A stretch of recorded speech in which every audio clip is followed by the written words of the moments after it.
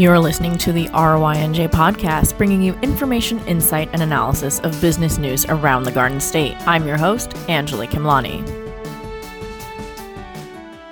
I'm joined today by President and CEO of the New Jersey Hospital Association, as well as a former health commissioner for the state, Kathleen Bennett. We caught up with Kathy at the Witham Health Symposium this year. Thank you so much for joining me today, Kathleen. Why, it's good to be with you again, Anjali. So let's jump right in. I know that, for the longest time, the Hospital Association has been very focused on the contributions of your members within, the state, within the communities that they serve. They are anchor institutions, many of them, and that has always carried a burden with it of sort of proving value in the community.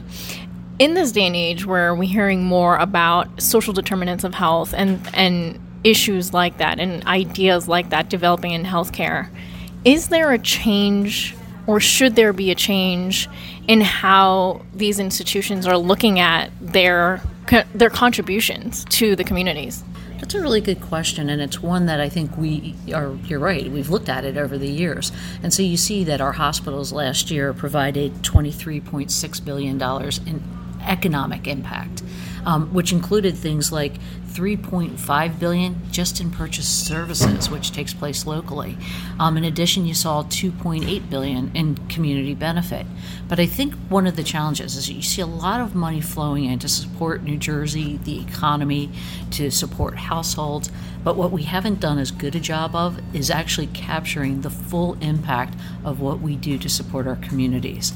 Typically, when we talk about that $2.8 billion in community benefit, what we're talking about are the things that show up on the 990 Schedule H. And I think that's where we have some room to better tell our story and also talk about the value we provide. What are some of the examples of things where you count it or count it as community benefit? What does that look like? Because in today's role, I feel like the conversation is shifting to an individual in the community or high need communities within an area versus just generic sort of giving back and volunteer efforts. And I think you're right.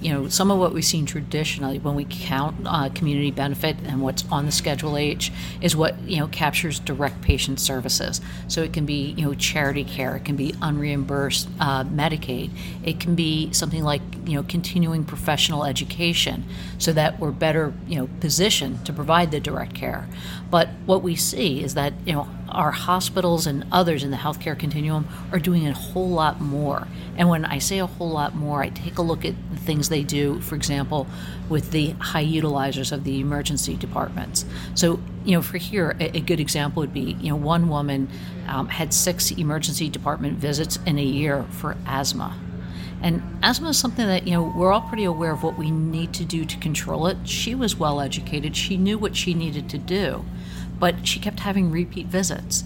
And what it took was a clinician asking some questions and then, the hospital doing a follow-up with the woman and asking, can we come into your home and help do an assessment to see if there are any triggers within your home environment?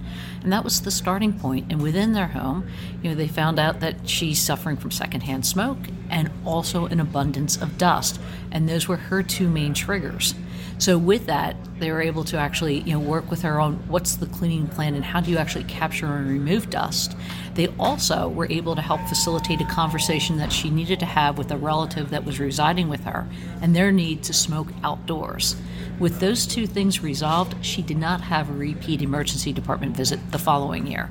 So that's one of the success stories, and that doesn't happen without a significant investment on the part of a hospital. If you think about the personnel that was required to go out, the time it took, and also the reporting back so you could see what was happening on the flip side after the intervention occurred. So is there a way our hospitals learning how to put value on that? Because one of the biggest issues always has been is that each thing that gets done has a reimbursement value attributed to it, right, through a payer, government payer, or through insurance.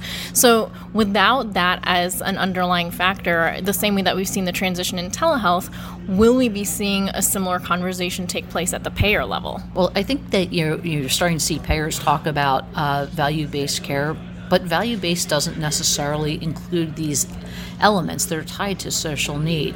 As a matter of fact, I think one of the biggest policy and systemic issues that we have. It is a country that is still, financing what is good health outcomes in a very arcane way. So we have, public health addressing one component, we have social services addressing another, and then we have the healthcare providers themselves addressing a third.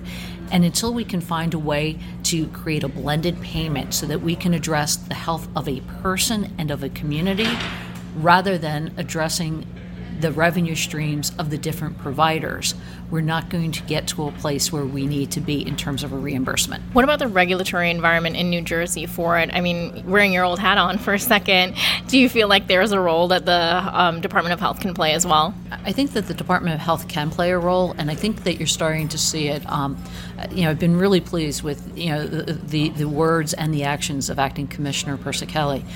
One of the things we as a hospital association invested in and kicked off last year was implicit bias. And we're going to continue our focus there. She is as well. And we know that with implicit bias, there's also some structural racism, and that if we want to actually get to social determinants and the things that create, a non-sustainable environment, we're going to have to get at those underlying issues. And we see the department starting to take action in that arena, and it is very supportive of what we as a hospital association began last April. That's all I had for you. Thanks so much. Thanks. I appreciate your time.